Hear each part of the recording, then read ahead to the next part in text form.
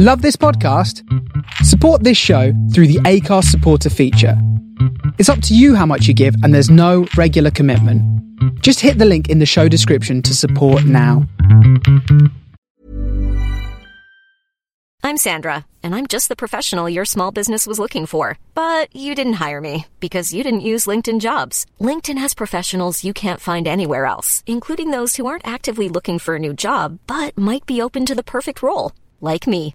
In a given month, over 70% of LinkedIn users don't visit other leading job sites. So if you're not looking on LinkedIn, you'll miss out on great candidates like Sandra. Start hiring professionals like a professional. Post your free job on linkedin.com/people today. Millions of people have lost weight with personalized plans from Noom. Like Evan, who can't stand salads and still lost 50 pounds. Salads generally for most people are the easy button, right? For me, that wasn't an option. I never really was a salad guy. That's just not who I am. But Noom worked for me. Get your personalized plan today at Noom.com. Real Noom user compensated to provide their story. In 4 weeks, the typical Noom user can expect to lose 1 to 2 pounds per week. Individual results may vary.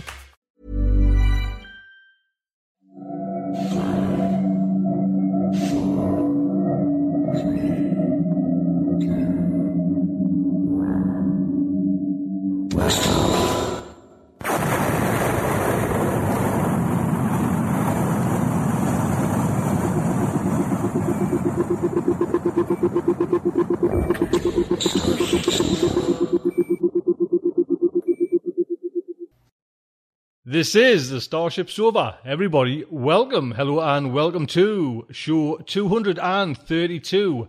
I am your host, Tony C. Smith.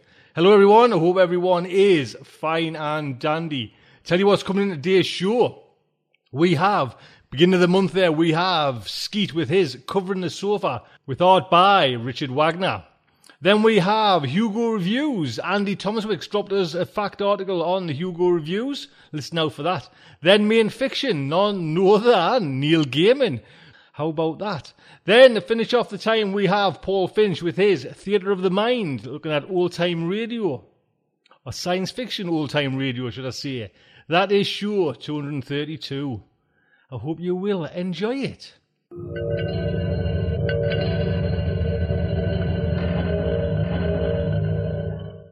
First off then, Skeet Sir. Hey there, Starship listeners. Skeet here, coming at you with another installment of Covering the Sofa. This month of April, episode number 232 has the phenomenal artist Richard Wagner as our featured artist. Richard is a graphic designer and illustrator living in the United States. His academic schooling consists of a Bachelor of Fine Arts degree with an emphasis in painting and drawings, as well as training in graphic design and illustration. For 19 years, he taught college-level graphic design and photo illustration classes while also freelancing. He now works on his own and enjoys focusing solely on being a designer-illustrator. This month's cover, done by Richard, entitled Beacon, was first featured on issue number 236 of Interzone magazine. Richard wrote me and gave me a little insight into the image. He writes that Beacon is an image made up entirely of photographic images. 11 images have been used to create this particular photo illustration. The images are combined in Adobe Photoshop using various techniques that I've developed through trial and error over the years. Beacon contains 24 total layers, including both image and adjustment layers. Within images like Beacon, I try to develop a sense of a story, an image that not only engages the viewer on a visual level, but also encourages them to seek and discover the story within. The story that they create in their mind may not be the same one that I experience or think about. What's more important to me is that a connection has been made between the viewer and the imagery. I don't care to share what I think an image is about because I feel that it destroys the opportunity for a discovery by the viewer. But, in a nutshell, Beacon is about the return of an advanced civilization that has been gone for quite a long time. In their return to this particular planet, they find that much of what they had developed has fallen into ruin. And with the brief introduction, there is still much left to the imagination, and with this image that can be explored and filled in by the viewer. And what inspired me to build this image was the landscape that the bowl-shaped valley provided. There was just something unique about the shape that suggested possibilities to my imagination." Unquote. Richard has provided a beautiful illustration here, and I'd like to thank Richard Wagner for contributing this wonderful work of art and hope to see more from him. If you'd like to contact Richard Wagner, you can find him at rwagnerenon at att.net. Thank you everyone for listening, and back to you, Tony.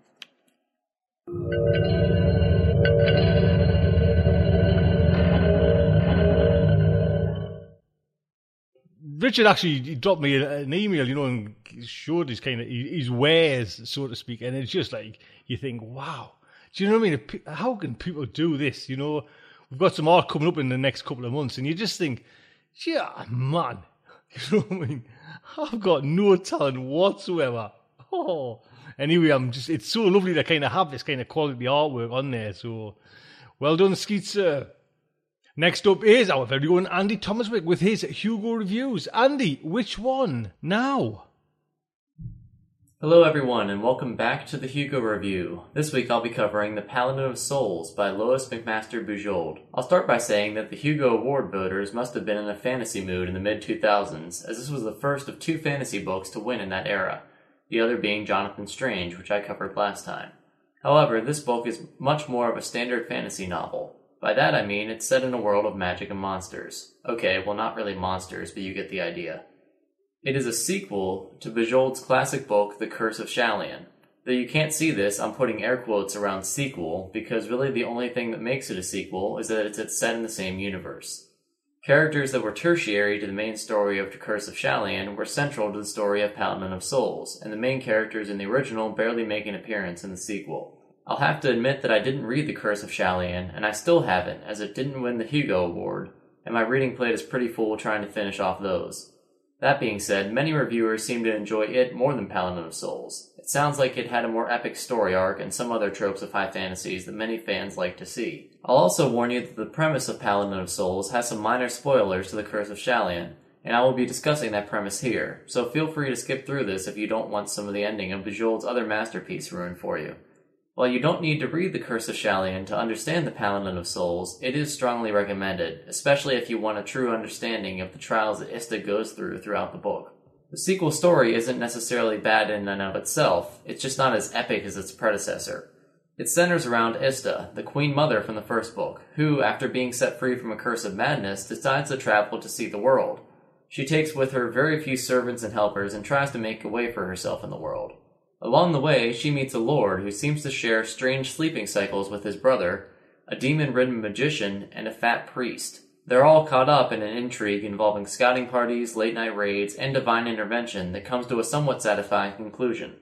If you remember last time, I mentioned that if you were expecting the kind of magic-slinging fantasy of Forgotten Realms in Jonathan Strange, you would be sorely disappointed. However, expecting it here is not too far off. Bujold is a much better writer than most of the genre's mainstays, but the story could be put on Faerun and it would not seem out of place. I personally rather enjoy those kind of stories, as that is what I grew up on. There isn't as much magic slinging and monster bashing as in the Icewind Dale trilogy, but Bujold is a competent action writer, especially given her background with the Vorkosigans. And what action she does choose to describe is well done. But action always centers around characters, and the characters are what make Paladin of Souls stand out from the standard fantasy fare. Their interactions with one another are particularly enjoyable, and Bujold has always been a master of witty banter, but the real crown jewel of the characters is Ista herself. The view inside her mind is unique, as this was the first of the Hugo Awards that I had read that was told from a woman's perspective. However, at times, Ista's thought process falls into what I like to call the crime and punishment syndrome. I won't spoil too much of the story of that tome by stating the main character is crazy. The syndrome part of my explanation comes from the fact that occasionally Dostoevsky will try to describe his madness in written form. To me, as a sane person, it just comes out as complete nonsense, even though I understand that's what he's trying to do. Ista doesn't quite have the same scale of mental problems as Raskolnikov, but there are parts of the book where Bujold attempts to explain her madness that keeps cropping back up from the first book that are remarkably similar in style. Overall, the story is well told and unique, the characters are interesting, and the dialogue is extremely well written. However, there's just something about this book that makes it so that I can't recommend it as highly as I have some of the others that have graced this segment. Maybe it's the fact that I didn't read the prequel and couldn't understand the world as much as I would have liked, maybe the syndrome really got to me, or maybe I'm just a sucker for epicness, as anyone who was raised in the age of Star Wars and Lord of the Rings would be. A good test of why I feel this way would be to get myself a copy of The Curse of Shalian just to get a better read on the world described in this book. But that's all for this edition of the Hugo Review. Next time I'll be covering Hominids by Robert Sawyer, the winner for 2003, which also happens to be my high school graduation year. Thanks for listening, everybody, and please don't forget that some things can only grow out of season.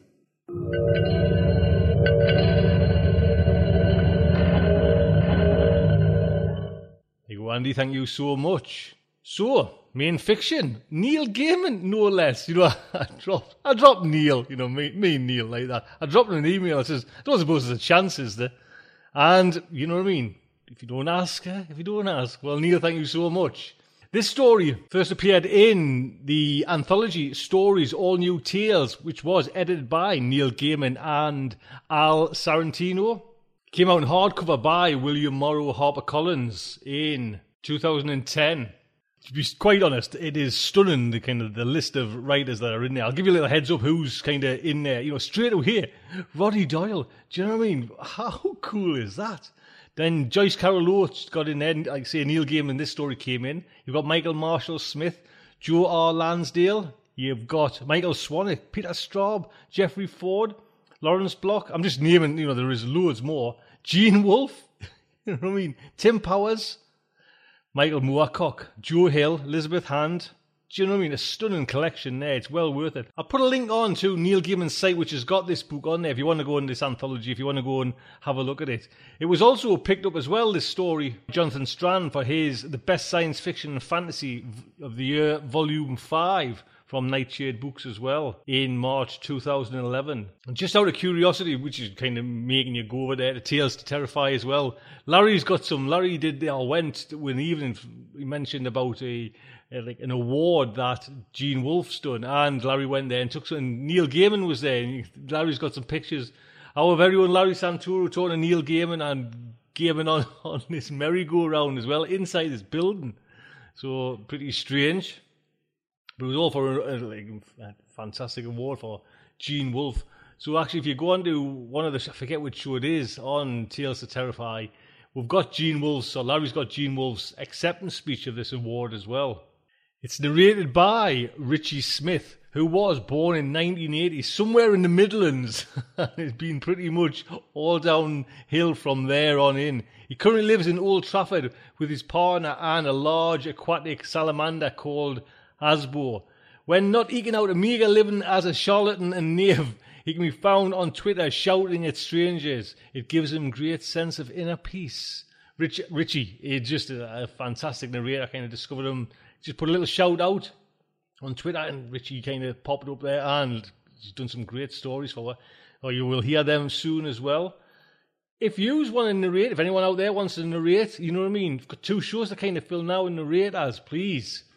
Get on in. You could come on to Starship Sofa and narrate, or on Tales to Terrify with Larry. So, the Starship Sofa is very proud to present The Truth is a Cave in the Black Mountains by Neil Gaiman. You ask me if I can forgive myself. I can forgive myself for many things. For where I left him, for what I did. But I will not forgive myself for the year that I hated my daughter, when I believed her to have run away, perhaps to the city.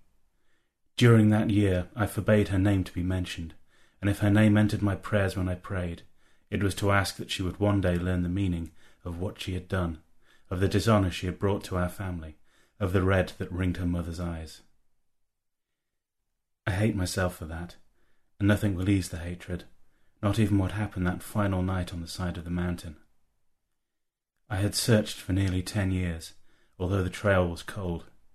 I would say that I found him by accident, but I do not believe in accidents. If you walk the path, eventually you must arrive at the cave. But that was later, First, there was the valley on the mainland, the whitewashed house in the gentle meadow with the burn splashing through it, a house that sat like a square of white sky against the green of the grass and the heather just beginning to purple.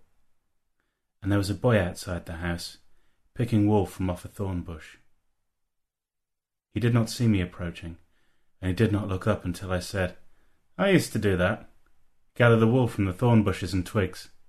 My mother would wash it, and then she'd make me things with it, a ball and a doll." He turned. He looked shocked, as if I had appeared out of nowhere, and I had not. I had walked many a mile, and had many more miles to go. I said, "I walk quietly. Is this a house of Callum McInnes?" The boy nodded, drew himself up to his full height, which was perhaps 2 fingers bigger than mine, and he said, "I am Callum McInnes." "Is there another of that name? For the Callum McInnes that I seek is a grown man." The boy said nothing, just unknotted a thick clump of sheep's wool from the clutching fingers of the thorn bush. I said, "Your father, perhaps?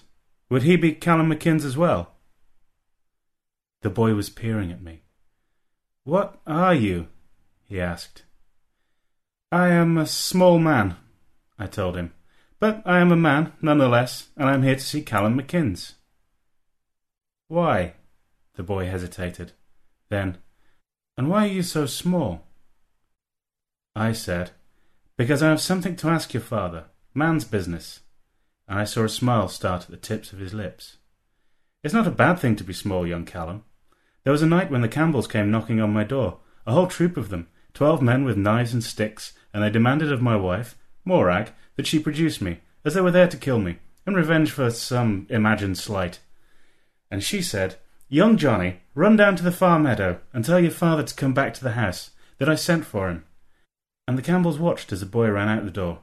They knew that I was a most dangerous person, but nobody had told them that I was a wee man, or if that had been told, it had not been believed."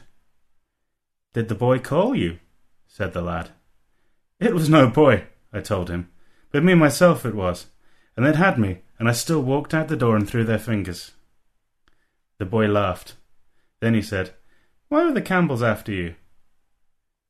"It was a disagreement about the ownership of cattle. They thought the cows were theirs. I maintain that the Campbells' ownership of them had ended the first night the cows had come with me over the hills." "Wait here," said young Callum McInnes. I sat by the burn and looked up at the house. It was a good-sized house. I would have taken it for the house of a doctor or a man of law, not of a border reaver. There were pebbles on the ground, and I made a pile of them, and I tossed the pebbles, one by one, into the burn. I have a good eye, and I enjoyed rattling the pebbles over the meadow and into the water. I had thrown 100 stones when the boy returned, accompanied by a tall, loping man. His hair was streaked with grey, his face was long and wolfish. There are no wolves in these hills, not any longer, and the bears have gone too. "Good day to you," I said. He said nothing in return, only stared. I'm used to stares. I said, "I'm seeking Callum McInnes. If you are he, say so, and I will greet you. If you are not he, tell me now, and I'll be on my way." "What business would you have with Callum McInnes?" "I wish to hire him, as a guide." "And where is it you would wish to be taken?" I stared at him. "That is hard to say," I told him, "for there are some who say it does not exist. There is a certain cave on the Misty Isle." He said nothing. Then he said, "Callum, go back to the house." "But, Da, tell your mother I said she was to give you some tablet. You like that? Go on." Expressions crossed the boy's face. Puzzlement, hunger, happiness, and then he turned and ran back to the white house. Callum McInnes said, "Who sent you here?" I pointed to the burn as it splashed its way between us on its journey down the hill. "What's that?" I asked. "Water," he replied. "And they say there is a king across it," I told him. I did not know him then at all, and I never knew him well, but his eyes became guarded, and his head cocked to one side. "How do I know you are who you say you are?" "I have claimed nothing," I said. "Just that there are those who have heard that there is a cave on the Misty Isle, and that you might know the way." He said, I will not tell you where the cave is. I am not here asking for directions. I seek a guide, and two travel more safely than one. He looked me up and down, and I waited for the joke about my size, but did not make it, and for that I was grateful. He just said, "When we reach the cave, I will not go inside. You must bring out the gold yourself." I said, "It's all one to me." He said, "You can only take what you carry. I will not touch it. But yes, I will take you." I said, "You'll be paid well for your trouble." I reached into my jerkin, handed him the pouch I had there. "This is for taking me, and another, twice the size, when we return." He poured the coins from the pouch into his huge hand, and he nodded. "Silver," he said. "Good. Then, I will say goodbye to my wife and son." "Is there nothing you need to bring?" He said, "I was a reaver in my youth, and reavers travel light. I'll bring a rope for the mountains." He patted his dirk, which hung from his belt, and went back into the whitewashed house. I never saw his wife, not then, not at any other time. I do not know what colour her hair was. I threw another 50 stones into the burn as I waited, until he returned, with a coil of rope thrown over one shoulder, and then we walked together away from a house too grand for any reaver, and we headed west. The mountains between the rest of the world and the coast are gradual hills, visible from a distance as gentle, purple, hazy things, like clouds. They seem inviting. They are slow mountains, the kind you can walk up easily, like walking up a hill, but they are hills that take a full day and more to climb. We walked up the hill, and by the end of the first day we were cold. I saw snow on the peaks above us, although it was high summer. We said nothing to each other that first day. There was nothing to be said. We knew where we were going. We made a fire from dried sheep dung and a dead thorn bush. We boiled water and made our porridge, each of us throwing a handful of oats and a finger-pinch of salt into the little pan I carried. His handful was huge, and my handful was small, like my hand, which made him smile and say, "I hope you'll not be eating half the porridge." I said I would not, and indeed I did not, for my appetite is smaller than that of a full-grown man. But this is a good thing, I believe, for I can keep going in the wild on nuts and berries that would not keep a bigger person from starving. A path of sorts ran across the high hills, and we followed it, and encountered almost nobody. A tinker and his donkey, piled high with old pots, and a girl leading the donkey, who smiled at me when she thought me to be a child, and then scowled when she perceived me to be what I am, and would have thrown a stone at me had the tinker not slapped her hand with the switch he had been using to encourage the donkey. And later, we overtook an old woman and a man she said was her grandson, on their way back across the hills. We ate with her, and she told us that she had attended the birth of her first great-grandchild, that it was a good birth. She said she would tell our fortunes from the lines in our palms, if we had coins to cross her palm. I gave the old biddy a clipped lowland groat, and she looked at the palm of my right hand. She said, "I see death in your past and death in your future." "Death waits in all our futures," I said. She paused, there in the highest of the highlands, where the summer winds have winter on their breath, where they howl and whip and slash the air like knives. She said, "There was a woman in a tree. There will be a man in a tree." I said, "Will this mean anything to me?" "One day, perhaps," she said. "Beware of gold. Silver is your friend." And then she was done with me. To Callum McKinn she said, "Your palm's been burned." He said that was true. She said, "Give me your other hand, your left hand." He did so. She gazed at it intently. Then, "You return to where you began. You will be higher than most other men, and there is no grave waiting for you where you are going." He said, "You tell me that I will not die." "It is a left-handed fortune. I know what I have told you and no more." She knew more. I saw it in her face. That was the only thing of any importance that occurred to us on the second day. We slept in the open that night. The night was clear and cold, and the sky was hung with stars that seemed so bright and close I felt as if I could have reached out my arm and gathered them like berries. We lay side by side beneath the stars, and Callum McKinn said, "Death awaits you," she said, "but death does not wait for me. I think mine was the better fortune." "Perhaps." "Ah," he said, "it's all nonsense, old woman talk. It's not truth. I woke in the dawn mist to see a stag watching us curiously. The third day we crested those mountains, and we began to walk downhill. My companion said, "When I was a boy, my father's dirk fell into the cooking fire. I pulled it out, but the metal hilt was as hot as the flames. I did not expect this, but I would not let the dirk go. I carried it away from the fire and plunged the sword into the water. It made steam, I remember that. My palm was burned and my hand curled, as if it was meant to carry a sword until the end of time." I said, "You, with your hand, me, only a little man. It's fine heroes we are, who seek our fortunes on the misty isle." He barked a laugh, short and without humour. "Fine heroes," was all he said.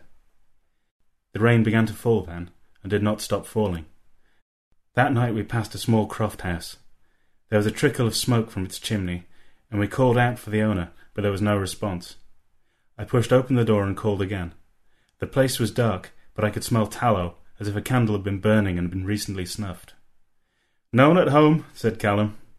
But I shook my head and walked forward, then leaned down into the darkness beneath the bed. "Would you care to come out?" I asked, "for we are travellers, seeking warmth and shelter and hospitality. We would share with you our oats and our salt and our whisky, and we will not harm you."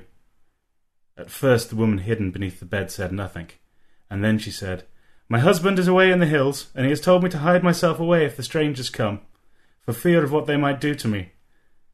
I said, "I am but a little man, good lady, no bigger than a child. You could send me flying with a blow. My companion is a full-sized man, but I do swear that he shall do nothing to you, save partake of your hospitality, and we would dry ourselves. Please, do come out." All covered with dust and spider webs she was when she emerged, but even with her face all begrimed, she was beautiful, and even with her hair all webbed and greyed with dust, it was still long and thick and golden red. For a heartbeat she put me in the mind of my daughter, but that my daughter would look a man in the eye, while this one only glanced at the ground fearfully, like something expecting to be beaten. I gave her some of our oats, and Callum produced strips of dried meat from his pocket, and she went out to the field and returned with a pair of scrawny turnips, and she prepared food for the three of us. I ate my fill. She had no appetite. I believe that Callum was still hungry when his meal was done. He poured whisky for the three of us. She took but a little, and that with water.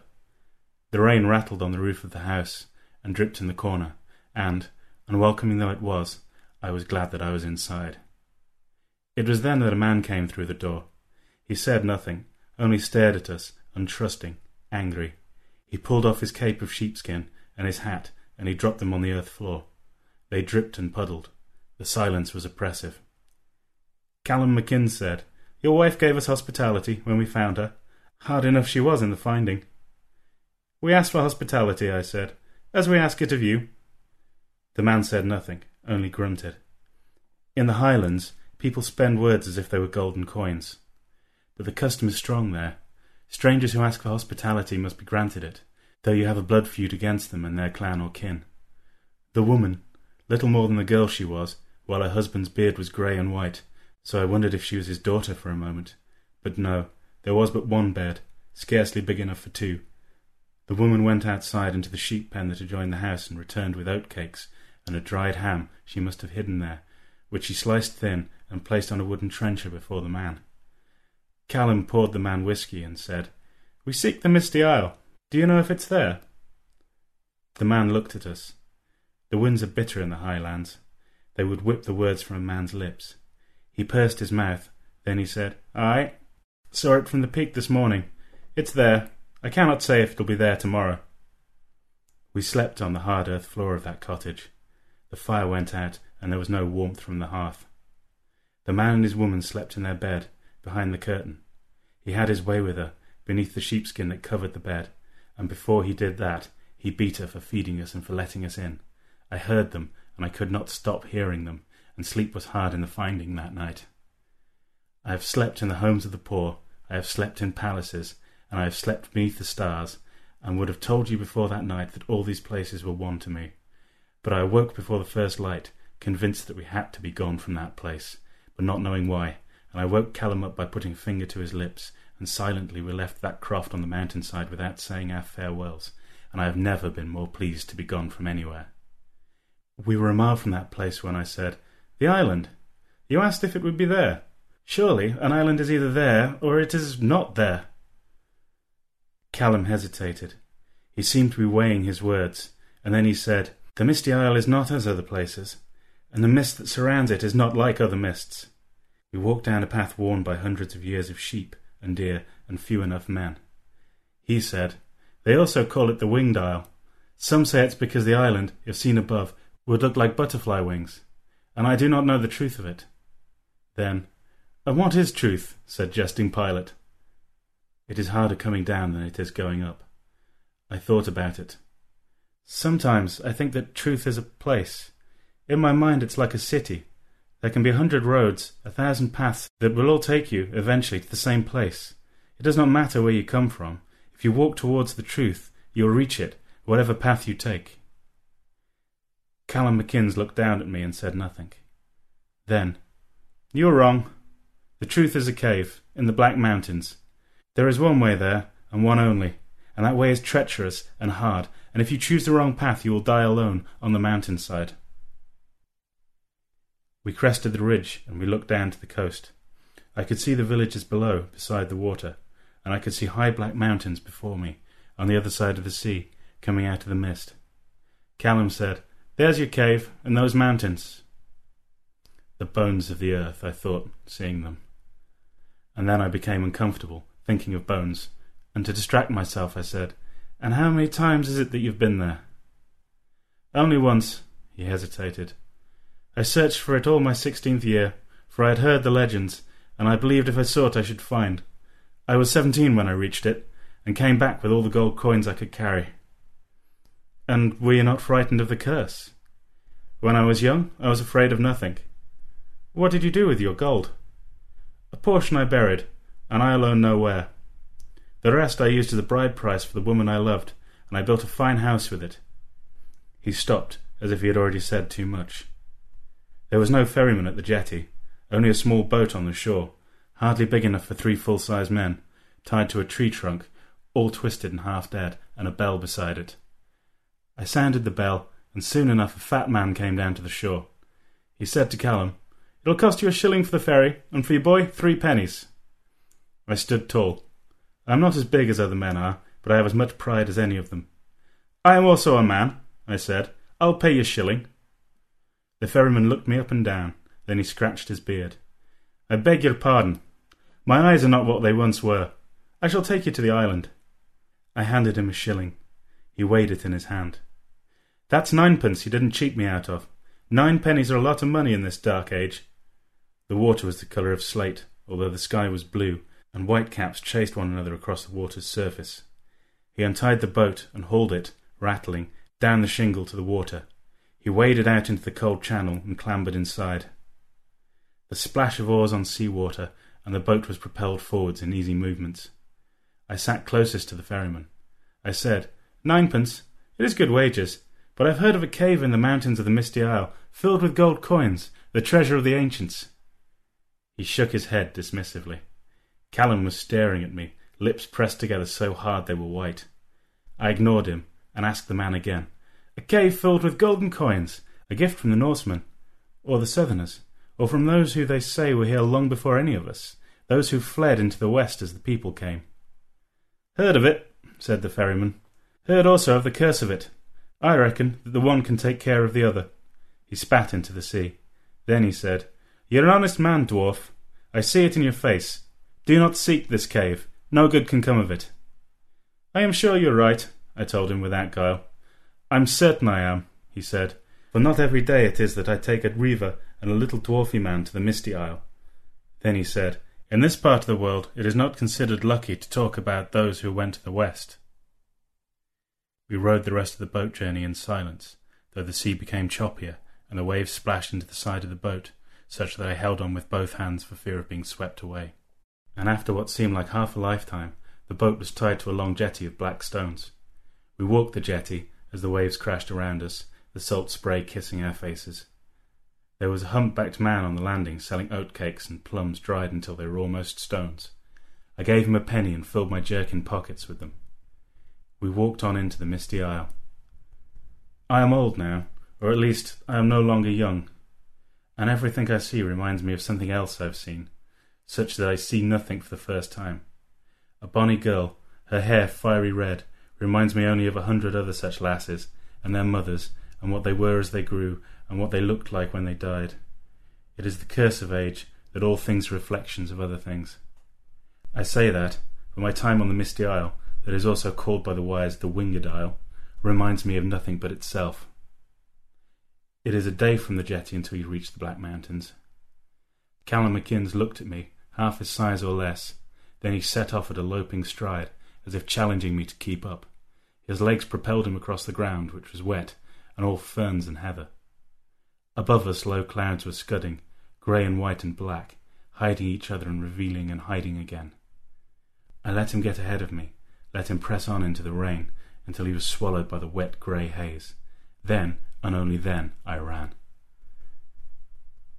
This is one of the secret things of me, the things I have not revealed to any person, save to Morag, my wife, and Johnny and James, my sons, and Flora, my daughter.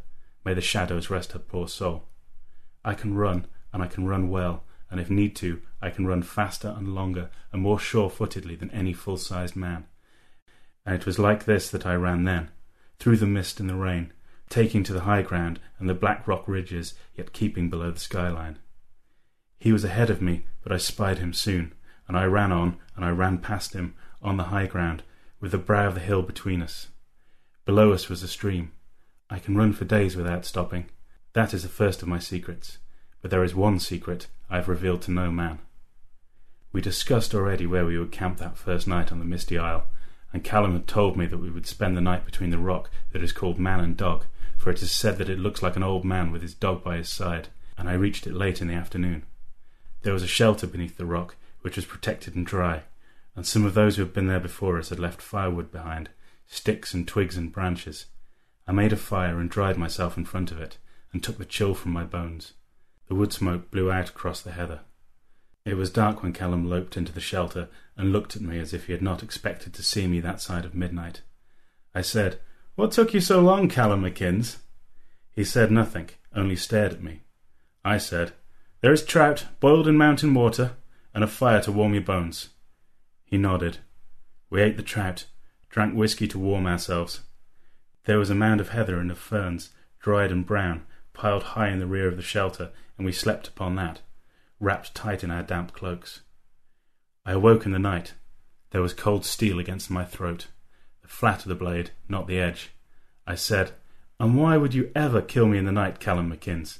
For our way is long, and our journey is not over yet." He said, "I do not trust you, dwarf." "It is not me that you must trust," I told him, "but those that I serve. And if you left with me but return without me, there are those who will know the name of Callum McInnes and cause it to be spoken in the shadows." The cold blade remained at my throat. He said, "How did you get ahead of me?" And here was I, repaying ill with good, for I made you food and a fire. I am a hard man to lose, Callum McInnes, and it ill becomes a guide to do as you did today. Now take your dirk from my throat and let me sleep." He said nothing, but after a few moments the blade was removed. I forced myself neither to sigh nor to breathe, hoping he could not hear my heart pounding in my chest, and I slept no more that night. For breakfast I made porridge, and threw in some dried plums to soften them. The mountains were black and grey against the white of the sky. We saw eagles, huge and ragged of wings, circling above us. Callum set a sober pace, and I walked beside him, taking 2 steps for every one of his. "How long?" I asked him. "A day, perhaps 2. It depends upon the weather.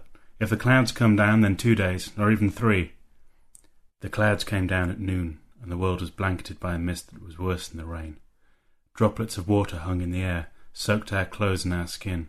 The rocks we walked upon became treacherous, and Callum and I slowed our ascent, and stepped carefully. We were walking up the mountain, not climbing, up goat paths and craggy sharp ways. The rocks were black and slippery. We walked and climbed and clambered and clung. We slipped and slid and stumbled and staggered, yet even in the mist Callum knew where he was going, and I followed him. He paused at a waterfall that splashed across our path, thick as the trunk of an oak. He took the thin rope from his shoulders, wrapped it about a rock. "This waterfall was not here before," he told me. "I'll go first." He tied the other end of the rope about his waist, and edged out along the path into the waterfall, pressing his body against the wet rock face, edging slowly, intently through the sheet of water. I was scared for him, scared for both of us, holding my breath as he passed through, only breathing when he was on the other side of the waterfall. He tested the rope, pulled on it, motioned me to follow him, when a stone gave way beneath his foot, and he slipped on the wet rock and fell into the abyss. The rope held, and the rock beside me held. Callum McInnes dangled from the end of the rope. He looked up at me, and I sighed, anchored myself by a slab of crag, and wound and pulled him up and up. I hauled him back onto the path, dripping and cursing. He said, "You're stronger than you look," and I cursed myself for a fool. He must have seen it on my face, for after he shook himself, like a dog, sending droplets flying, he said, "My boy Callum told me the tale you told him about the Campbells coming for you, and you being sent into the fields by your wife, with them thinking she was your ma, and you a boy." "It was just a tale," I said, "something to pass the time." "Indeed," he said, "for I heard tell of a raiding party of Campbells sent out a few years ago, seeking revenge on someone who had taken their cattle. They went, and they never came back. If a small fellow like you can kill a dozen Campbells, well, you must be strong, and you must be fast." I must be stupid, I thought ruefully, telling that child that tale. I had picked them off, one by one, like rabbits, as they came out to piss or see what had happened to their friends. I had killed 7 of them before my wife killed her first. We buried them in the glen, built a small cairn of stacking stones above them to weigh them down so their ghosts would not walk, and we were sad that the Campbells had come so far to kill me, and that we'd been forced to kill them in return. I take no joy in killing, no man should, and no woman. Sometimes death is necessary, but it is always an evil thing. That is something I am in no doubt of, even after the events I speak of here. I took the rope from Callum McInnes, and I clambered up and up, over the rocks, to where the waterfall came out of the side of the hill, and it was narrow enough for me to cross. It was slippery there, but I made it over without incident, tied the rope in place, came down, threw the end of it to my companion, walked him across. He did not thank me, neither for rescuing him, nor for getting us across, and I did not expect thanks. I also did not expect what he actually said, though, which was, "You are not a whole man, and you are ugly. Your wife, is she also small and ugly like yourself?" I decided to take no offence, whether offence had been intended or no. I simply said, "She is not. She is a tall woman, almost as tall as you, and when she was young, when we were both younger, she was reckoned by some to be the most beautiful girl in the lowlands. The bards wrote songs praising her green eyes and her long red golden hair." I thought I saw him flinch at this, but it is possible that I imagined it, or more likely wished to imagine I had seen it. "How did you win her, then?" I spoke the truth. "I wanted her, and I get what I want. I did not give up. She said I was wise, and I was kind, and I would always provide for her. And I have." The clouds began to lower once more, and the world blurred at the edges, became softer. "She said I would be a good father, and I have done my best to raise my children, who are also, if you're wondering, normal-sized." "I beat sense into young Callum," said older Callum. "He is not a bad child." "You can only do that as long as they are there with you," I said, and then I stopped talking, and I remembered that long year, and I also remembered Flora when she was small, sitting on the floor with jam on her face, looking up at me as if I were the wisest man in the world. "Ran away, eh? I ran away when I was a lad. I was 12. I went as far as the court of the king over the water, the father of the current king." "That's not something you hear spoken aloud." "I'm not afraid," he said. "Not here. Who's to hear us? Eagles? I saw him. He was a fat man who spoke the language of the foreigners well, and our own tongue only with difficulty. But he was still our king." He paused. "And if he is to come to us again, he will need gold for vessels and weapons, and to feed the troops that he raises." I said, "So I believe. That's why we go in search of the cave." He said, "This is bad gold. It does not come free. It has its cost." "Everything has its cost." I was remembering every landmark. Climb at the sheep skull, cross the first 3 streams, then walk across a 4th until the 5 heaped stones, and find where the rock looks like a seagull, and walk on between 2 sharply jutting walls of black rock, and let the slope bring you with it. I could remember it, I knew, well enough to find my way down again, but the mists confused me, and I could not be certain. We reached a small loch high in the mountains, and drank fresh water, caught huge white creatures that were not shrimps or lobsters or crayfish, and ate them raw like sausages, for we could not find any dry wood to make our fire that high. We slept on a wide ledge beside the icy water and woke into clouds before sunrise, when the world was grey and blue. "You were sobbing in your sleep," said Callum. "I had a dream," I told him. "I do not have bad dreams," Callum said. "It was a good dream," I said. It was true. I had dreamed that Flora still lived. She was grumbling about the village boys and telling me of her time in the hills with the cattle and of things of no consequence, smiling her great smile and tossing her hair the while, red golden like her mother's, although her mother's hair is now streaked with white. "Good dreams should not make a man cry out like that," said Callum. A pause then. "I have no dreams, not good, not bad." "No? Not since I was a young man." We rose. A thought struck me. "Did you stop dreaming after you came to..." Hey, I'm Ryan Reynolds. Recently, I asked Mint Mobile's legal team if big wireless companies are allowed to raise prices due to inflation. They said yes. And then when I asked if raising prices technically violates those onerous two-year contracts, they said, "What the f*** are you talking about, you insane Hollywood ass?" So to recap, we're cutting the price of Mint Unlimited from $30 a month to just $15 a month. Give it a try at mintmobile.com/switch. $45 up front for 3 months plus taxes and fees. Promo rate for new customers for limited time. Unlimited more than 40 gigabytes per month. Slows full terms at mintmobile.com. Hey, it's Danny Pellegrino from Everything Iconic. Ready to upgrade your style game without blowing your budget? Check out Quince. They've got all the good stuff, shirts and polos, activewear, and fine leather goods, all at 50 to 80% less than other high-end brands.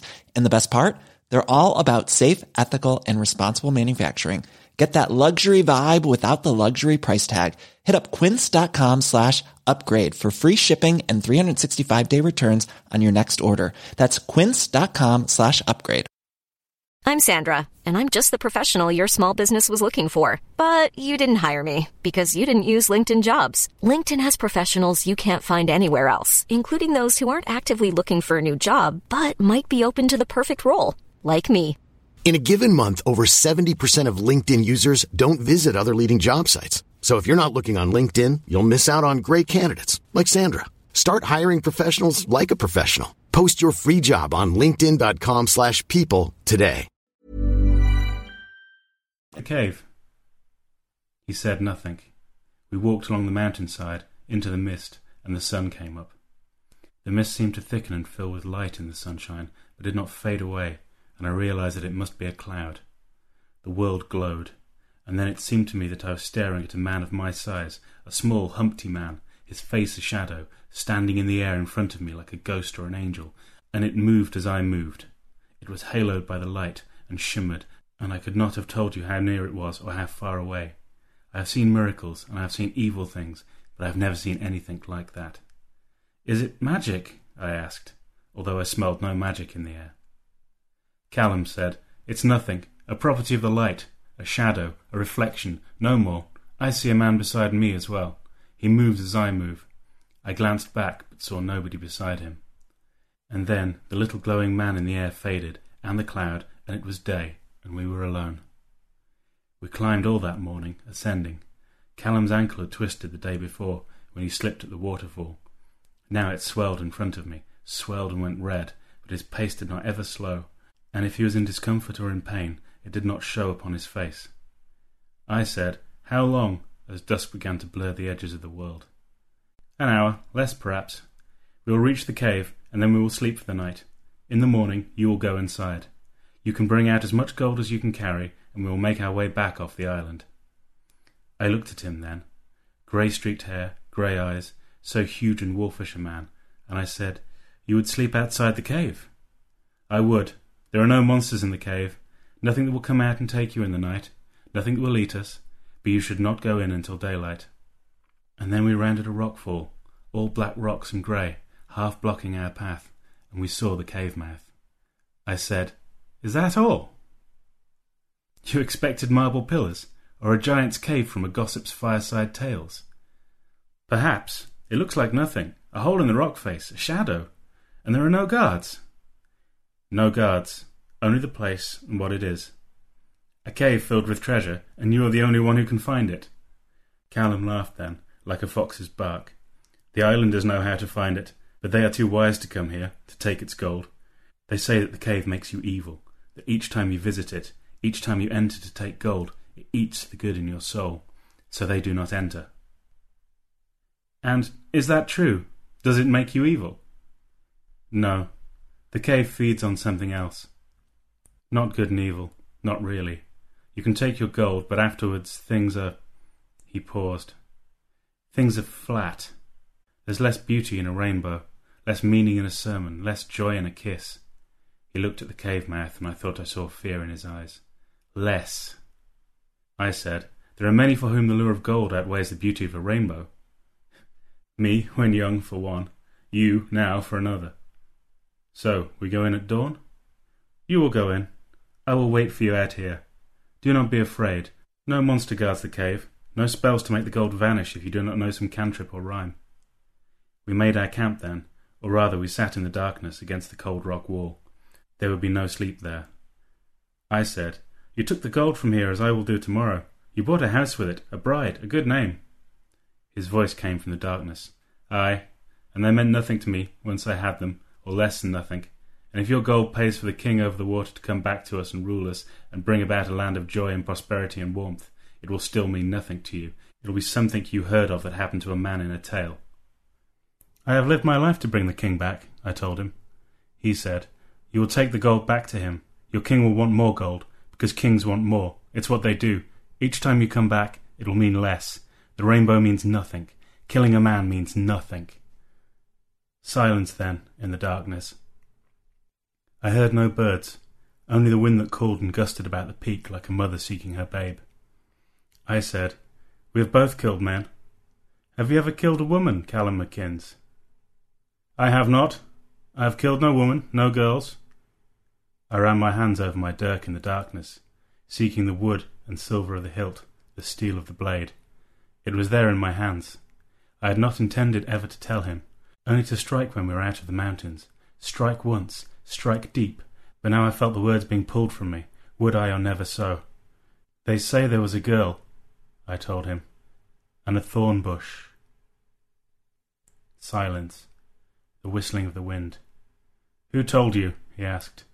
Then, never mind. I should not kill a woman. No man of honour would kill a woman. If I said a word, I knew he would be silent on the subject and never talk about it again, so I said nothing, only waited. Callum McInnes began to speak, choosing his words with care, talking as if remembering a tale he had heard as a child and almost forgotten. They told me the kind of the lowlands were fat and bonny, and that a man could gain honour and glory by adventuring off to the south and returning with the fine red cattle. So I went south, and never a cow was good enough, until on a hillside in the lowlands I saw the finest, reddest, fattest cows that ever a man has seen. So I began to lead them away, back the way I had come. She came after me with a stick. The cattle were her father's, she said, and I was a rogue and a knave and all manner of rough things. But she was beautiful, even when angry, and had I not already a young wife, I might have dealt more kindly with her. Instead, I pulled a knife and touched it to her throat and bade her to stop speaking, and she did stop. I would not kill her, I would not kill a woman, and that's the truth. So I tied her by her hair to a thorn tree, and I took her knife from her waistband to slow her as she tried to free herself, and pushed the blade of it deep into the sod. I tied her to the thorn tree by her long hair, and I thought no more of it as I made off with her cattle. It was another year before I was back that way. I was not after cows that day, but I walked up the side of that bank. It was a lonely spot, and if you had not been looking you would not have seen it. Perhaps nobody searched for her.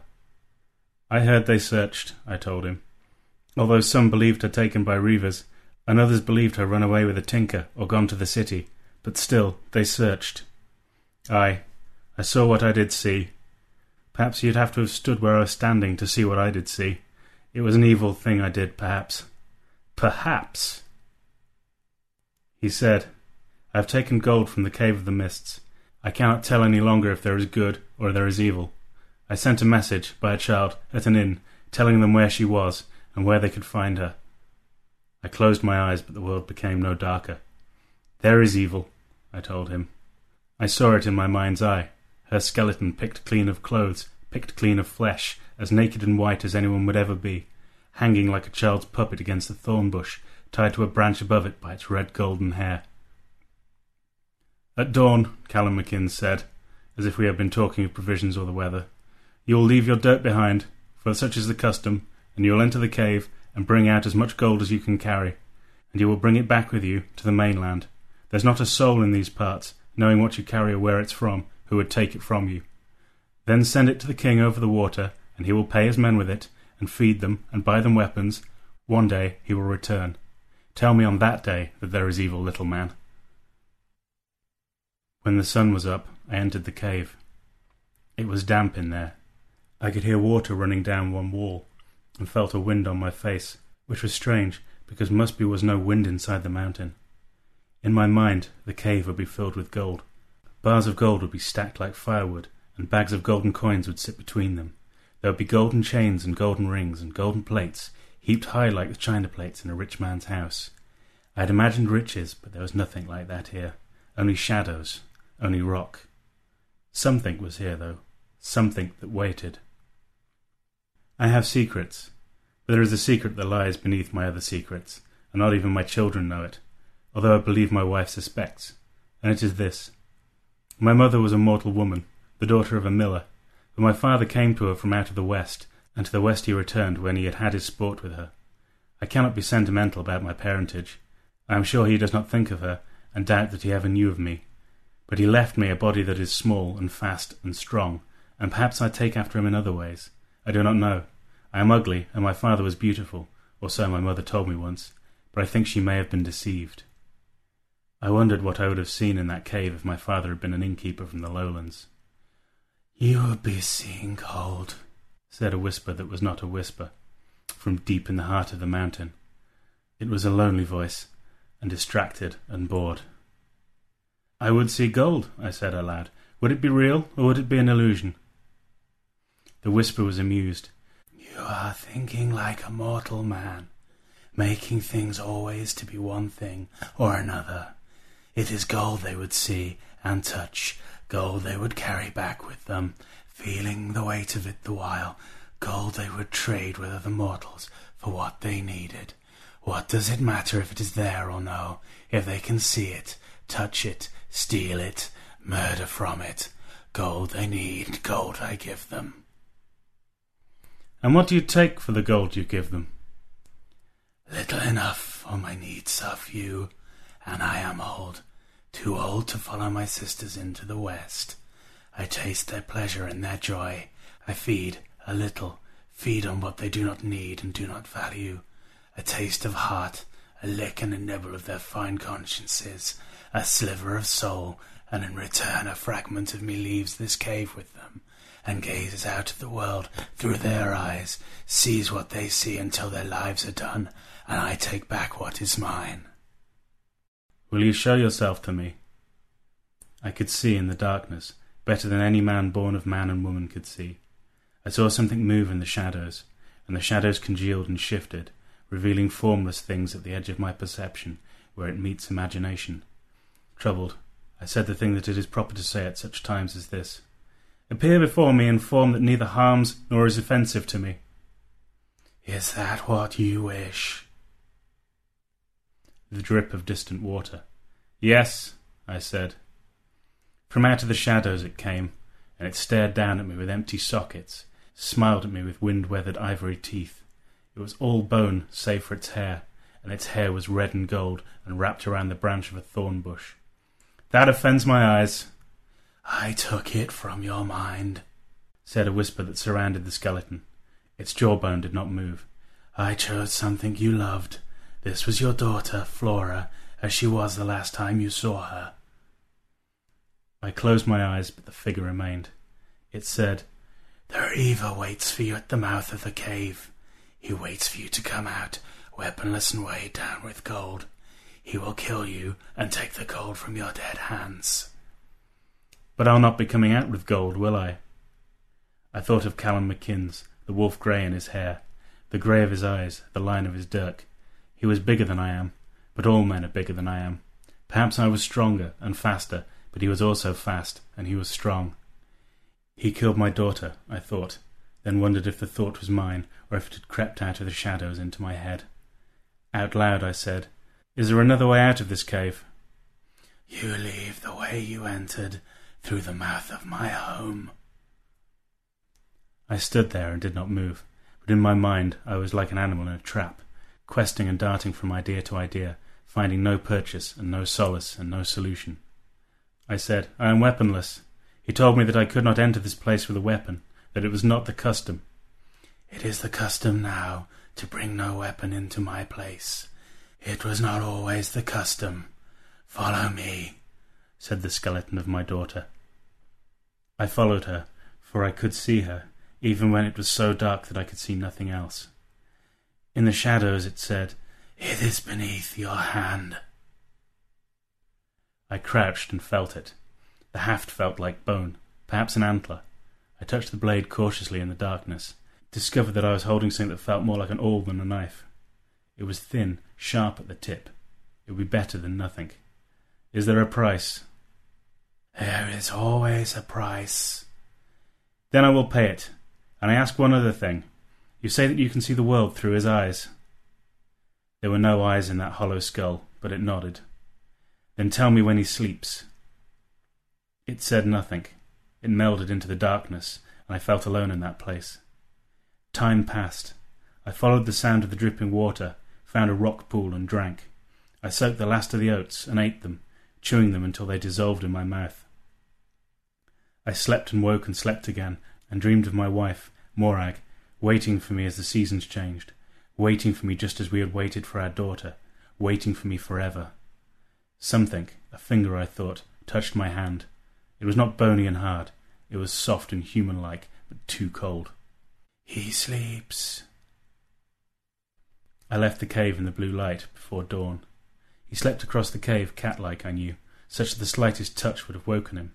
I held my weapon in front of me, a bone handle and a needle-like blade of blackened silver, and I reached out and took what I was after without waking him. Then I stepped closer, and his hand grasped for my ankle and his eyes opened. "Where is the gold?" asked Callum McInnes. "I have none." The wind blew cold on the mountainside. I danced back, out of his reach, when he had grabbed at me. He stayed on the ground, pushed himself up onto one elbow. Then he said, "Where is my dirk?" "I took it," I told him, "while you slept." He looked at me, sleepily. "And why ever would you do that? If I was going to kill you, I'd have done it on the way here. I could have killed you 12 times. "But I did not have gold then, did I?"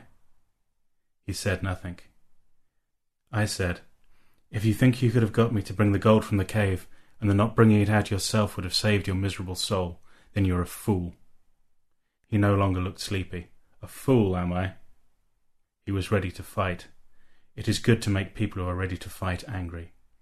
I said, "Not a fool, no, for I have met fools and idiots, and they are happy in their idiocy, even with straw in their hair. You are too wise for foolishness. You seek only misery, and you bring misery with you, and you call down misery on all you touch." He rose then, holding a rock in his hand like an axe, and he came at me. I am small, and he could not strike me as he would have struck a man of his own size. He leaned over to strike. It was a mistake. I held the bone haft tightly, and stabbed upwards, striking fast with the point of the awl, like a snake. I knew the place I was aiming for, and I knew what it would do. He dropped his rock, clutched at his right shoulder. "My arm!" he said. "I cannot feel my arm!" He swore then, fouling the air with curses and threats. The dawn light on the mountain top made everything so beautiful and blue. In that light, even the blood that had begun to soak his garment was purple.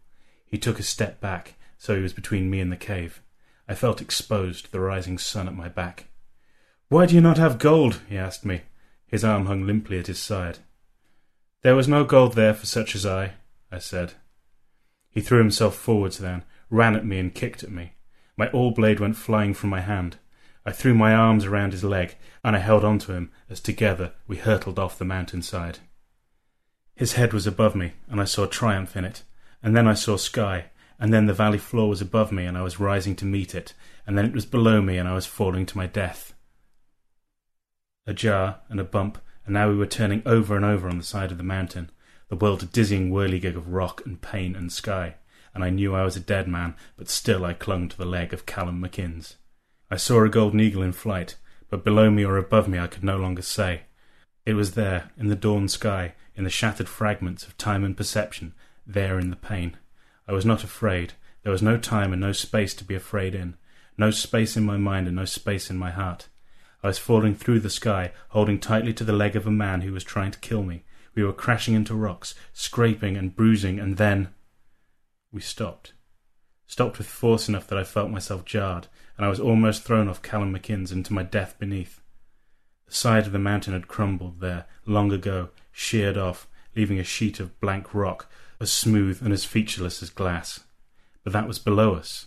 Where we were, there was a ledge, and on the ledge there was a miracle, stunted and twisted, high above the tree line, where no trees have any right to grow, was a twisted hawthorn tree, not much larger than a bush, although it was old.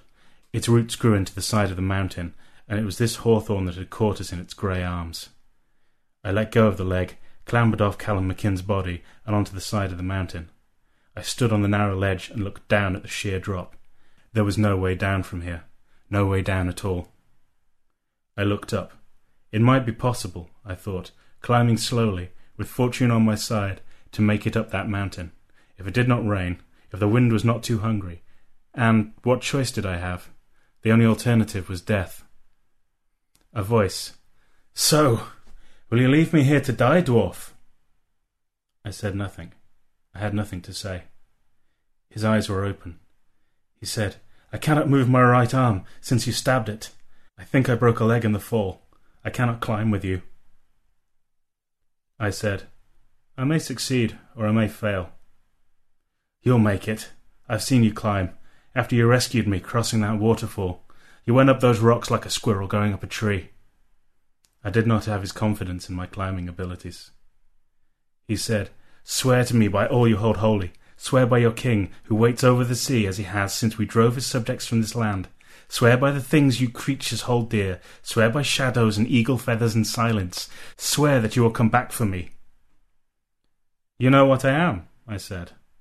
"I know nothing," he said, "only that I want to live." I thought. "I swear by these things," I told him. "By shadows, and by eagle feathers, and by silence. I swear by green hills and standing stones. I will come back." "I would have killed you," said the man in the hawthorn bush, and he said it with humour, as if it was the biggest joke that ever one man had told another. "I had planned to kill you and take the gold back as my own." "I know." His hair framed his face like a wolf-grey halo. There was red blood on his cheek where he had scraped it in the fall. "You could come back with ropes," he said. "My rope is still up there by the cave mouth, but you need more than that." "Yes," I said. "I will come back with ropes." I looked up at the rock above us, examined it as best I could. Sometimes good eyes means the difference between life and death if you are a climber. I saw where I would need to be as I went, the shape of my journey up the face of the mountain. I thought I could see the ledge outside the cave, from which we had fallen as we fought. I would head for there, yes. I blew on my hands to dry the sweat before I began to climb. "I will come back for you," I said. "With ropes, I have sworn." "When?" he asked, and he closed his eyes. "In a year," I told him. "I will come here in a year." I began to climb. The man's cries followed me as I stepped and crawled and squeezed and hauled myself up the side of that mountain, mingling with the cries of the great raptors, and they followed me back from the misty isle, with nothing to show for my pains and my time, and I will hear him screaming at the edge of my mind as I fall asleep or in the moments before I wake, until I die. It did not rain, and the wind gusted and plucked at me, but did not throw me down. I climbed, and I climbed in safety.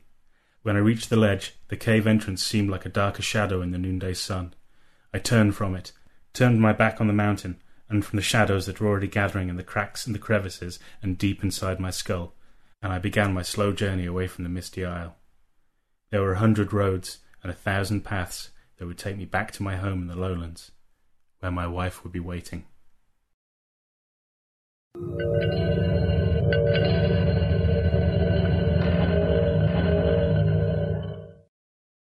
There you go.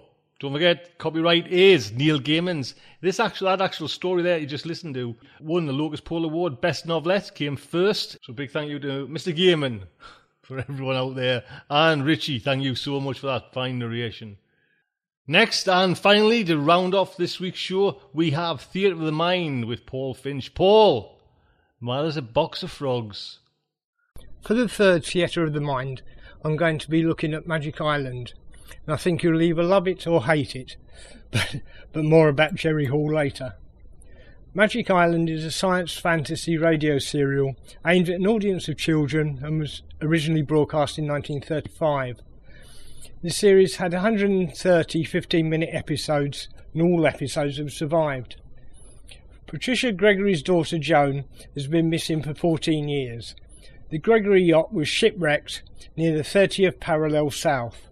Lashed to a lifeboat, the 1-year-old Joan was presumed lost by all but her mother.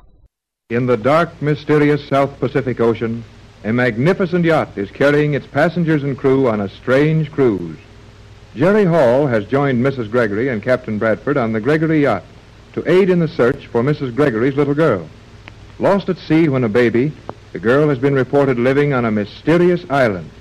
The yacht was anchored off a bank of what appeared to be fog, but was not natural fog. With the aid of apparatus designed by Captain Bradford, Jerry and his friends have looked over the fog and down onto the island. The Magic Island is man-made and called Euclidia. It's located in the middle of the South Pacific at 29 degrees south, 124 degrees 30 minutes west. Yes, they're that accurate. Euclidia's Magic Island was constructed of an artificial stone-like material over a natural coral bed. The entire island is capable of submerging 8 fathoms below the surface to allow large ships to pass overhead, leaving Euclidia's Magic Island undetected.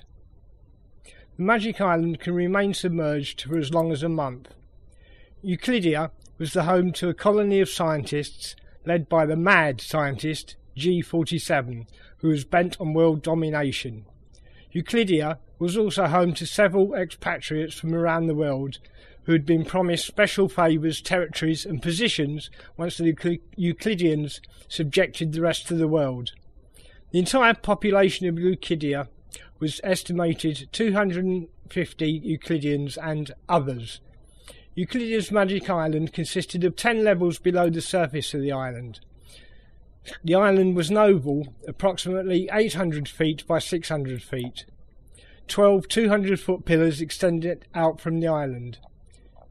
During safe periods, e.g. when there was no projected sea lane traffic, the artificial fog ring was lowered and some artificially accelerated palm trees were planted in depressions across the surface of the island. The seeds grew into full-height palm trees in under 5 minutes, providing shade from the blazing sun during the safe periods. Those same palm trees could be reduced to ash in a matter of seconds in the event of an unanticipated passing ship or plane passing by. The magnetically charged artificial fog ring was immediately raised and Euclidia was again shielded from view. The entire man-made island could move along the sea floor on a series of massive caterpillar tracks. Euclidia's real secrets lay on the ocean floor below its artificial island. 400 feet below the Magic Island was a modern city of Atlantis, the real Euclidia.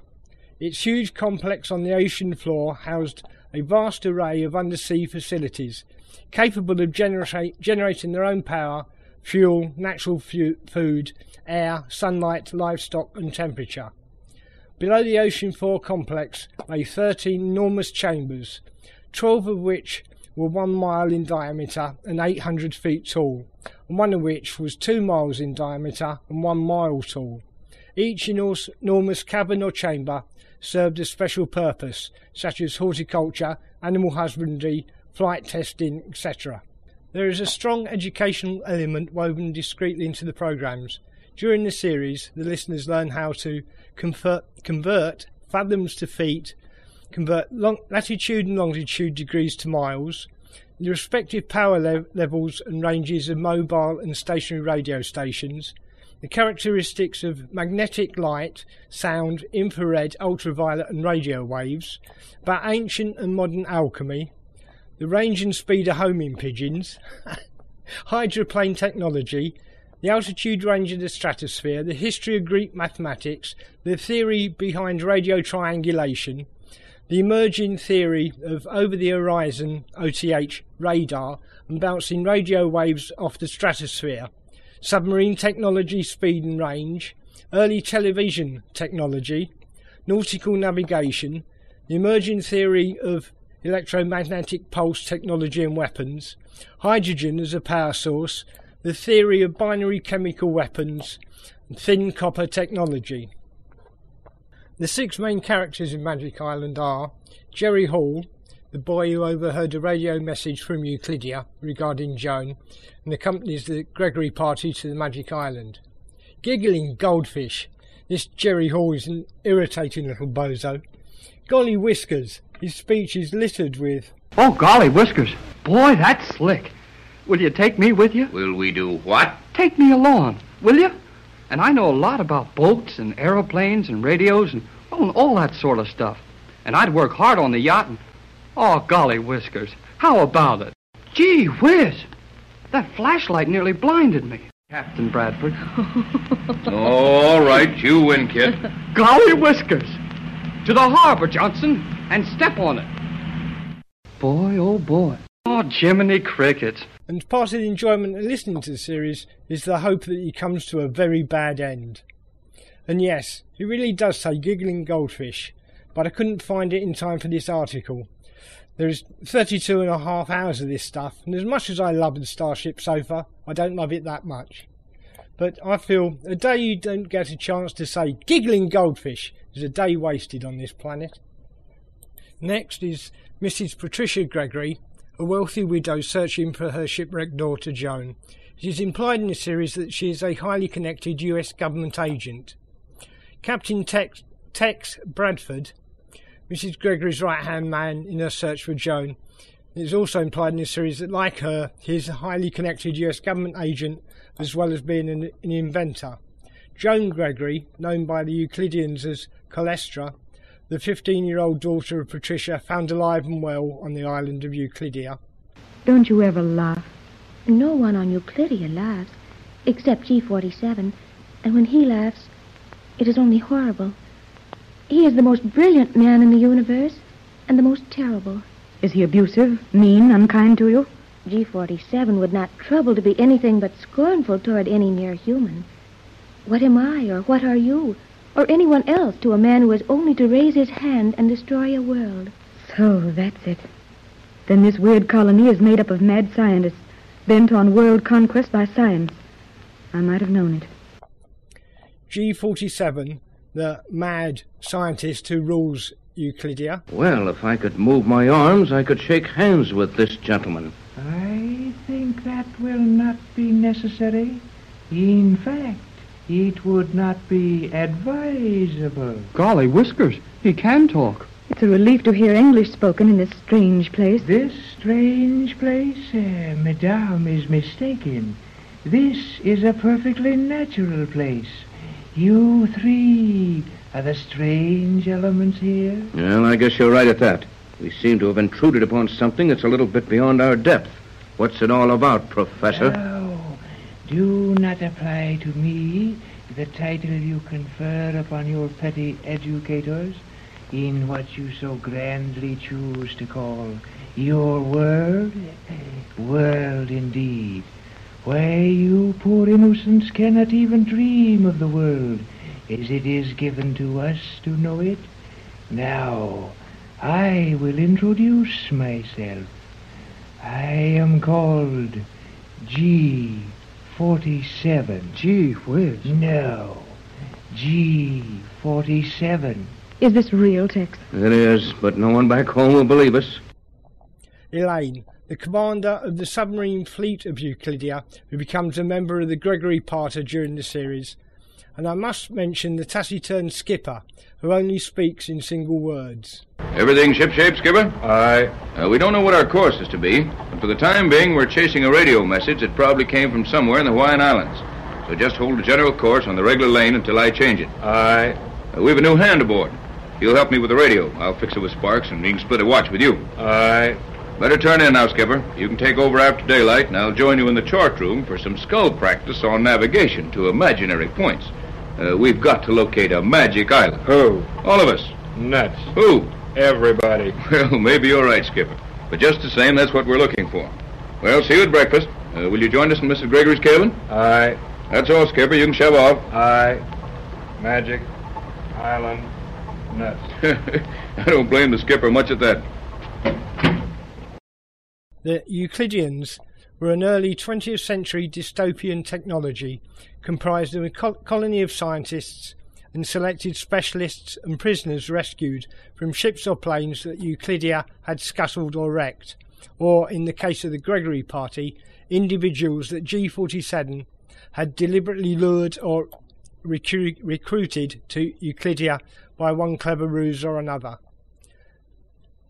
The rescuees were retained or discarded by Euclideans based on their previous training, talents or skills, but served as slaves while on Euclidia. The Euclideans were ruled by the mad scientist G47, who aimed to utilise Euclidean technology to take over the rest of the world. There were approximately 200 Euclideans on the island and over 50 others. All Euclideans were assigned to either a name derived from the various early students or followers of the Greek mathematician and astronomer Euclid, or simply an alphanumeric designator based on the hierarchy in Euclidean society. All Euclideans had daily assigned duties and tasks, as well as auxiliary duties. The stranded prisoners agreed to their positions in Euclidean society, secured by promises of high positions in the states, provinces, countries and territories of the world once G47 achieved his plans for world domination. Euclideans measured time in seconds rather than minutes and hours in recognition of their value for each second of time. Exactly like your world. No, it isn't exactly like our world, Joan, and I think I know what your mother means. This artificial sunlight apparently has the same results as real sunlight, but it isn't real. Oh, nothing here is real. Did you say nothing? Oh. Well, where did you come from? From whence did the heavens come, or the sea, or the sands of time? Well, who are you? I'm called Cheops, the builder. This is getting back into my ancient history days. I thought they found your tomb in the center of the Great Pyramid. That was Cheops the First, whom the Egyptians called Khufu. From the building of the first or Great Pyramid 5,000 years ago, the blood of Cheops has come down through the centuries. Until now, I, Cheops, the builder of Euclidia, stand before you as the architectural wizard of the world. I'm beginning to understand your position here. In your modest way, you are letting us know that the responsibility for the marvelous construction in this weird colony rests on your shoulders. No, only a fool would carry a burden on his shoulders. I carry them with my intelligence. Well, maybe you're right, but there must have been some strong backs and willing shoulders somewhere along the line when all this construction went on. Now we reach the point which caused me to appear before you. I was studying in my laboratory behind this wall when I heard your careless remark. If we have been mistaken in the nature of our conversation, the fault is entirely mine, Cheops. My mother and Captain Bradford are not familiar with Euclidean regulations. Silence, Cleostra. You needn't shout at her like that, and we need no apologies. What is the reason for appearing out of nothing and giving us your history? Careful, Pat. You need not warn the lady, Captain Bradford. There is little harm in the desperate prattle of one who is driven to nervous expressions of complete helplessness. We're not helpless. Please, Mother, it will avail you nothing. You have not forgotten your Euclidean training, Cleostra. Now, if you will allow me a period of silence, I will correct your erroneous impression as to the reality of certain things in Euclidia. We feel that the whole thing is mighty unreal. You'll never change that impression. You may change a great number of your opinions while you are on Euclidia, my precious captain. You have said that your sunlight was not real. We know it isn't. Sunlight doesn't penetrate 400 feet of water and the rock and steel roof and walls of these caves. You see all about you evidence that our sunlight will do everything that can be done with the light and heat of the sun. Yes, we see that all right, but what will the effect of this artificial light be on future generations? How long can you sustain life under these conditions? That you must ask Thales, as the production of electrical energy is within his province.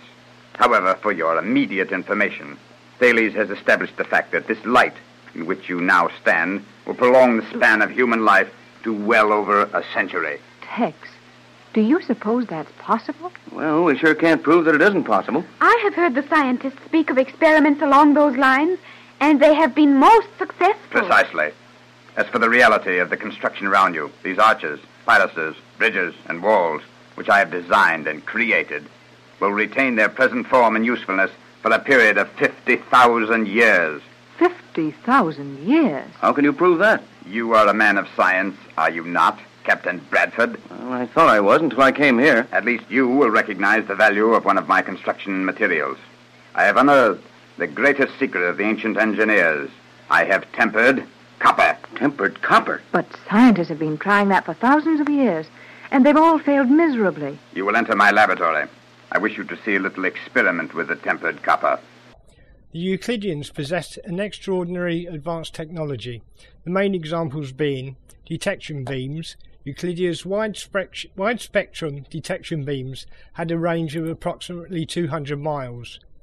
The universal prism reflector, even more powerful, the Euclideans' highly directional universal prism reflector could detect and track objects as far away as 8,000 miles, but only in daylight.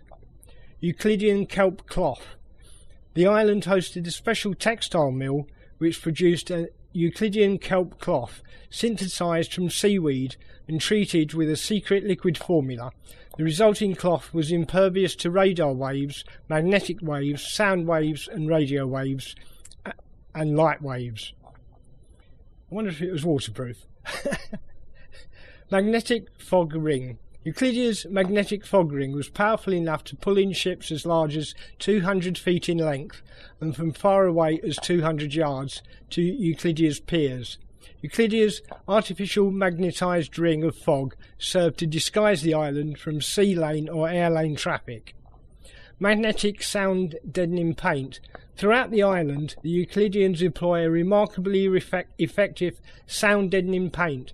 Its magnetic properties also serve to provide a barrier to other types of waves. Magnetic elevators. Euclideans' elevators employed arrays of electromagnets and permanent magnets for both propulsion and braking. They could be individually controlled at the unit level from Euclideans' two master control chambers, one on the Magic Island and one on Euclidia itself on the ocean floor. Nutroscope. The island employed a nutroscope, allowing it to see under and through the water at a great distance. Stratoplane.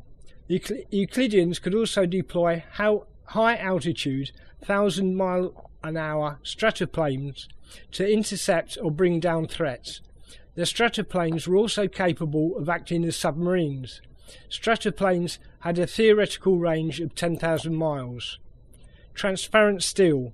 Many of Euclideans' structures and all of Euclideans' watercraft and aircraft were constructed of steel with transparent properties that could be invoked by electrically or magnetically charging the panels. Food pellets. The Euclideans had developed food pellets which provided all the flavour and dietary nutrition of a full meal. Euclidean submarine fleet. Euclideans' 8 100-foot submarines were docked in undersea locks between the Magic Islands piers at about 8 fathoms, or 50 feet, below sea level. The submarine locks were accessed from the 5th level of Euclideans' Magic Island underground complex. Euclidean submarines docked by screwing themselves into Euclideans' locks. Euclideans submarines could reach a speed of 40 knots below the surface.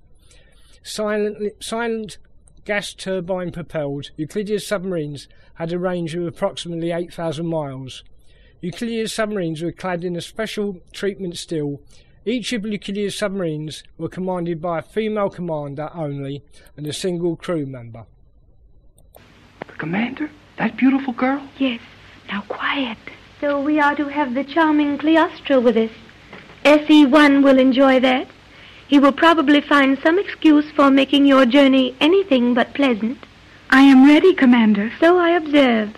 And I have also G47's instructions regarding this ballast. You mean me? As you are the only object in this chamber possessing visibility, but no other apparent useful quality, It should be natural that I referred to you. Say, now you look here. Jerry, say no more.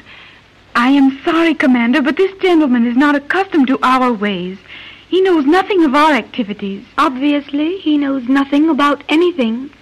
G47 prepared me for the meeting with him by saying his intelligence was 0. But it appears now that even the science of mathematics must be overthrown. It is possible to subtract from 0. Say, I'm going to... Silence, fool.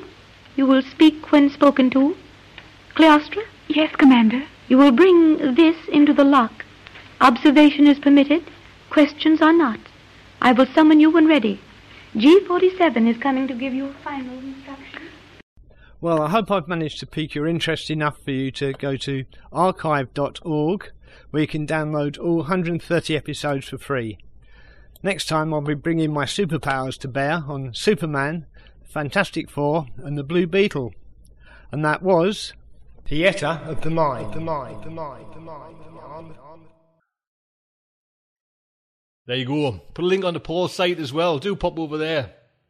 Like I say, it's a great picture of when Paul was just like a sweet cherub of a child, and now, and like I say, ooh, Paul, time. No, give you a battering. Listen, Paul, thank you so much. Well, that is today's show. In this windswept northeast England, it is chucking it down, man. It's unreal how wet and cold and horrible it is from just a few days ago, should I say. Like I say, don't forget, if you like what we do, please drop a donation. We're always, keen to keep this old girl, going high and flying far. Do pop over and listen to Tales to Terrify. That would be fantastic. I'm sure Larry would appreciate it. Until next week, I'd just like to say good night from me.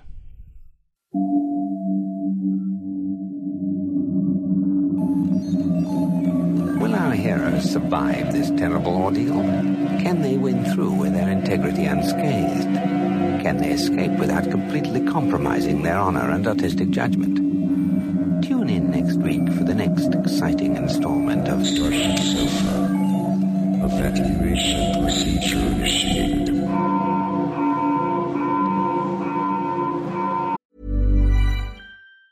Mom deserves the best, and there's no better place to shop for Mother's Day than Whole Foods Market. They're your destination for unbeatable savings, from premium gifts to show-stopping flowers and irresistible desserts. Start by saving 33% with Prime on all body care and candles. Then get a 15-stem bunch of tulips for just $9.99 each with Prime. Round out Mom's menu with festive rosé, irresistible berry chantilly cake, and more special treats. Come celebrate Mother's Day at Whole Foods Market. Even when we're on a budget, we still deserve nice things. Quince is a place to scoop up stunning high-end goods for 50 to 80% less than similar brands. They have buttery soft cashmere sweaters starting at $50, luxurious Italian leather bags, and so much more. Plus, Quince only works with factories that use safe, ethical, and responsible manufacturing. Get the high-end goods you'll love without the high price tag with Quince. Go to quince.com/style for free shipping and 365-day returns. Shuttle set for launch. Airlock will be opened in 3, 2, 1.